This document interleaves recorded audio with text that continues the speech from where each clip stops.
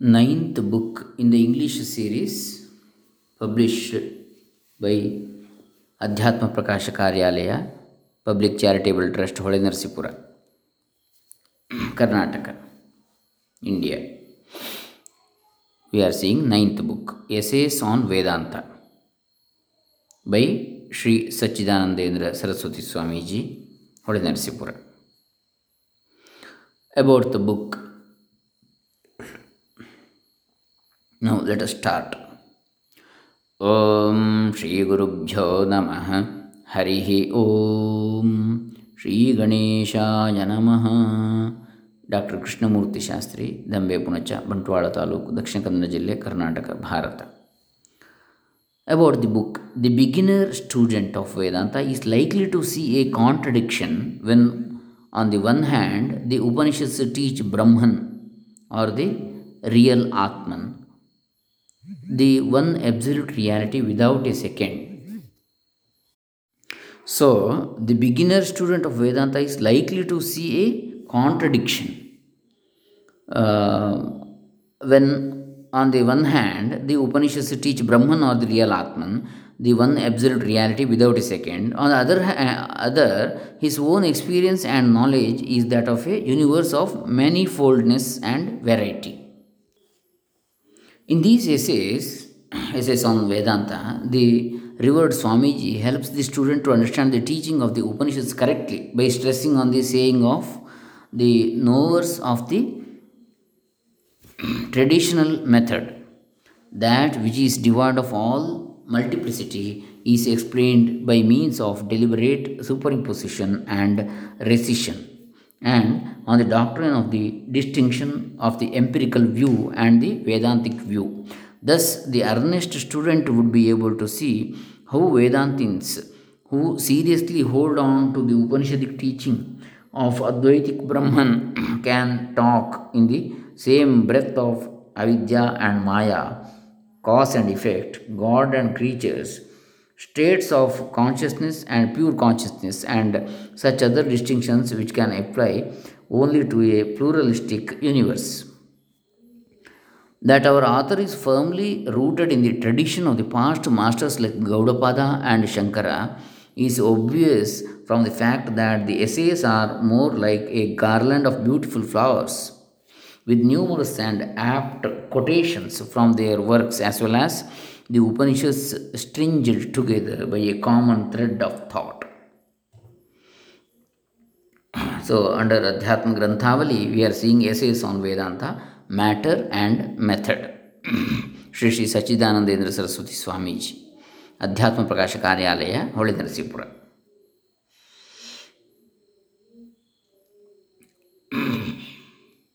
These essays were originally proposed to be published in the Adhyatma Prakasha, the Kannada monthly journal of the institution. But on the second thoughts, it was decided that, in view of the importance of the subject matter, they had better be brought out in a handy book form. We hope that the work will be deemed to be a valuable introduction to more voluminous productions such as How to Recognize the Method of Vedanta, already published in the Karyalaya. This is the publisher's note to the first edition. Introduction. The nature of teaching in the Upanishads. The Upanishads, superficially read, seem to be intended to teach something about what they call Brahman or Atman, about the universe and the individual soul, but the varied expressions and style of exposition employed in them is so bewildering that one is apt to doubt whether they contain any system of thought uniformly propounding any definite doctrine, or whether they adopt any dialectical method leading the seeker to the principle they propose to teach. The language and style adopted to teach Brahman is apparently very confusing. All these works teem with various narratives, epigrams, symbolic expressions, metaphors, and similes, which do not smell of any dialectical approach to truth. True, we do meet with dialogues, conversations, and discussions and debates sometimes, but everywhere it appears to be a display of dogmatic arguments and analogies. On the other hand, we find express statements like this knowledge is not to be attained or cannot be confuted by reasoning, naisha tarkena matirapaneya. This can be well understood only when taught by another. Proktanyenaiva sujnanaya preshtha. Kataka. Conflicting interpretations. The numerous commentaries embodying the conflicting interpretations of the several Bhashyakaras whose followers are extant to this day only confirm this impression. For any scholar skilled in exegetics might bring out any additional system of his own with impunity out of these utterances of the ancient sages, if only he could adduce cogent reasons to show that his system is consistently built. And no one can rule out the legitimacy of the ingress of any system or systems in the future, each one of them resting in its structure on the foundation of consistency and even on some individual intuition and experience to be gained through spiritual discipline. Is there a cardinal doctrine or a method adopted in the Upanishads? In these circumstances, it is most necessary to discover the unique doctrine and the distinctive technique or the method, if there be one at all, which governs all the modes of approach to reality in these writings. If one could succeed in this attempt, that would be the source to provide the critical student of Vedanta with a clincher to help him out of this apparent maze. The evidence of the Sutra Bhashya, that is Brahma Sutra Bhashya, actuated by a curiosity to find out the truth of the matter and prompted by an instinctive feeling that there must be some doctrine and some method peculiar to all the Upanishads, I began to make a diligent search in the Bhashyas of the great Shankara, the earliest writer on Vedanta, whose commentaries are available even now. As for the doctrine, it did not take a long time for me to find it out, for the introduction to his Sutra Bhashya contained his unequivocal statement, Asya anartha hetoho prahanaya atmaikatva vidya pratipattaye sarve vedantaha arabhyante. In order to destroy this source of all evil, one has to attain the knowledge of the unity of Atman. To this end, all the Vedantas or Upanishads are begun. The meaning of this proposition is crystal clear. All the Upanishads have the uniform purport of teaching the doctrine of the one Atman, on attaining which knowledge one's ignorance is wiped off for good. And another statement in the opening of the commentary on Vedanta Sutra 115 makes this equally unambiguous remark. एवं तावद् वेदान्तवाक्यानां ब्रह्मावगतिप्रयोजनानां ब्रह्मात्मनि तात्पर्येण समन्वितानाम् अन्तरेणापि कार्यानुप्रवेशं ब्रह्मणि पर्यवसानमुक्तम्. So far, it has been concluded that Vedantic texts aim at producing the intuition of Brahmatman, the infinite self, that they are syntactically constructed as teaching the Brahmatman as their one purport and culminate in Brahman, which is without any connection with something that has to be done. So far, it has been concluded that Vedantic texts aim at producing the intuition of Brahmatman, the infinite self, that they are syntactically construed as teaching the Brahmatman as their one purport and culminate in Brahman, which is without any connection with something that has to be done. That is karma, without connection of karma. Brahma Vastu is there. This proposition means that the Upanishads serve the sole purpose of teaching the nature of the self as Brahman in contradiction to the individual self, and that this knowledge of the infinite self precludes the possibility of any duty to be done after its attainment. Of course, this is to intimate that, in Shankara's opinion, Upanishadic passages urging a person to do some religious work in order to attain some result have nothing to do with the text teaching the nature of the one infinite Atman. This is in consonance with the previous statement in the introduction, which says that all Upanishads have the one purpose of teaching the doctrine of the unity of the self. But is this his individual opinion, or has he any traditional background for his view?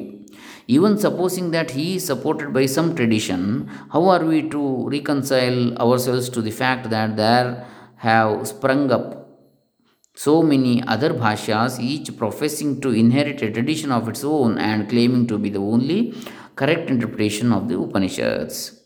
In the first place, there are Upanishadic texts proclaiming the unity of Brahman or Atman in the most unmistakable terms. That which we perceive in front is the immortal Brahman alone, that which is behind is Brahman alone, to the right and to the left is Brahman alone. That which is spread out both below and above is Brahman. All this universe is Brahman, the best. Mundaka Upanishad. And now is the instruction concerning Atman itself. Atman alone is below and Atman alone above, Atman alone behind and Atman alone in front, Atman alone is to the right and Atman alone to the left. All this is Atman alone, Chandogya. Secondly, one's misgivings about the dualists are laid at rest by these two shlokas from Gaudapada, the traditional grand preceptor of Shankara. स्वसिद्धान्तव्यवस्थासु द्वैतिनो निश्चिता दृढं परस्परं विरुध्यन्ते तैरयं न विरुध्यते अद्वैतं परमार्थो हि द्वैतं तद्भेद उच्यते तेषाम् उभयथा द्वैतं तेनायं न विरुध्यते. Gaudapada Karika. The dualists who follow the Sankhya or Vaisheshika, Buddhists or Jains, etc., firmly cling to their respective systems and contradict each other. But this system is not contradicted by them, for non duality is the only reality, while duality is only its appearance. For them, it is duality alone, both ways, that is, as reality as or appearance. Therefore, this system is not contradicted by them. As for the text teaching the creation of multiplicity, Shankara himself quotes true traditional shlokas from Gaudapada.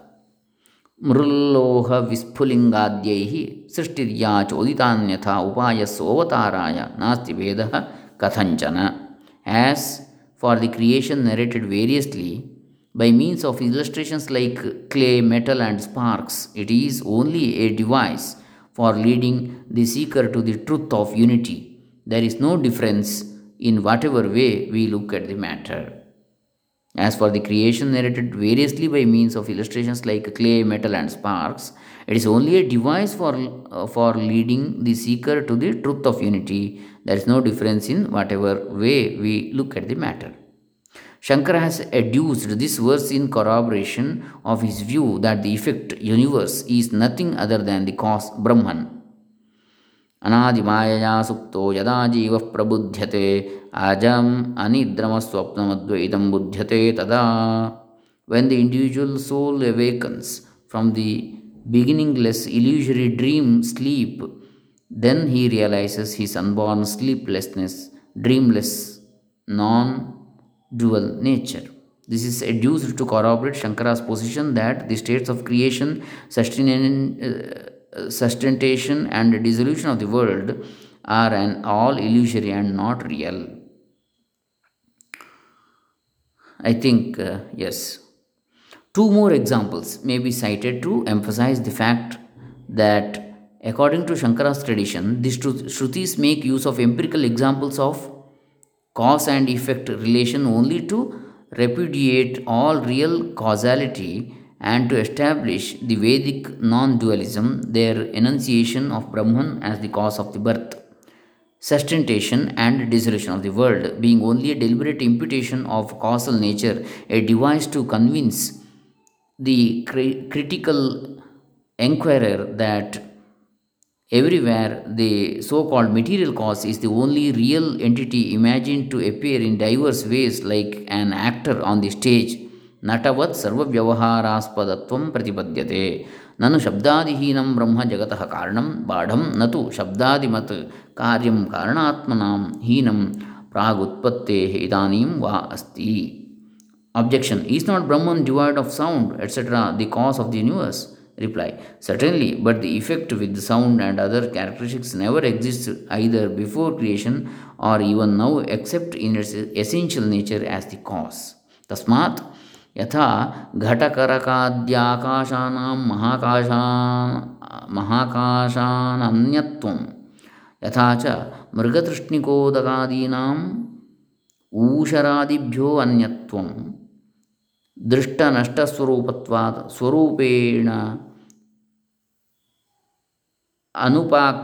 अनुपाख्यत्वात् एवमस्य भोग्यभोक्त्रादि प्रपञ्चजातस्य ब्रह्मव्यतिरेकेण अभावः इति द्रष्टव्यं. सूत्रभाष्य. Therefore, it has to be concluded that just as ethers like a jar ether are non-different from the universal ether, or just as mirage water etc. are non-different from barren soil etc., being of the nature of appearing and suddenly disappearing and undefinable in their apparent nature, so also this diverse universe of things experienced and experiencers etc. does not exist apart from Brahman. This is first session in Essays on Vedanta, ninth book of Sri SachchidAnandEndra Saraswati Swamiji. Hare Rama. Loka samasta sukino bhavantu. Om Tat Sat. Brahmarpanamastu.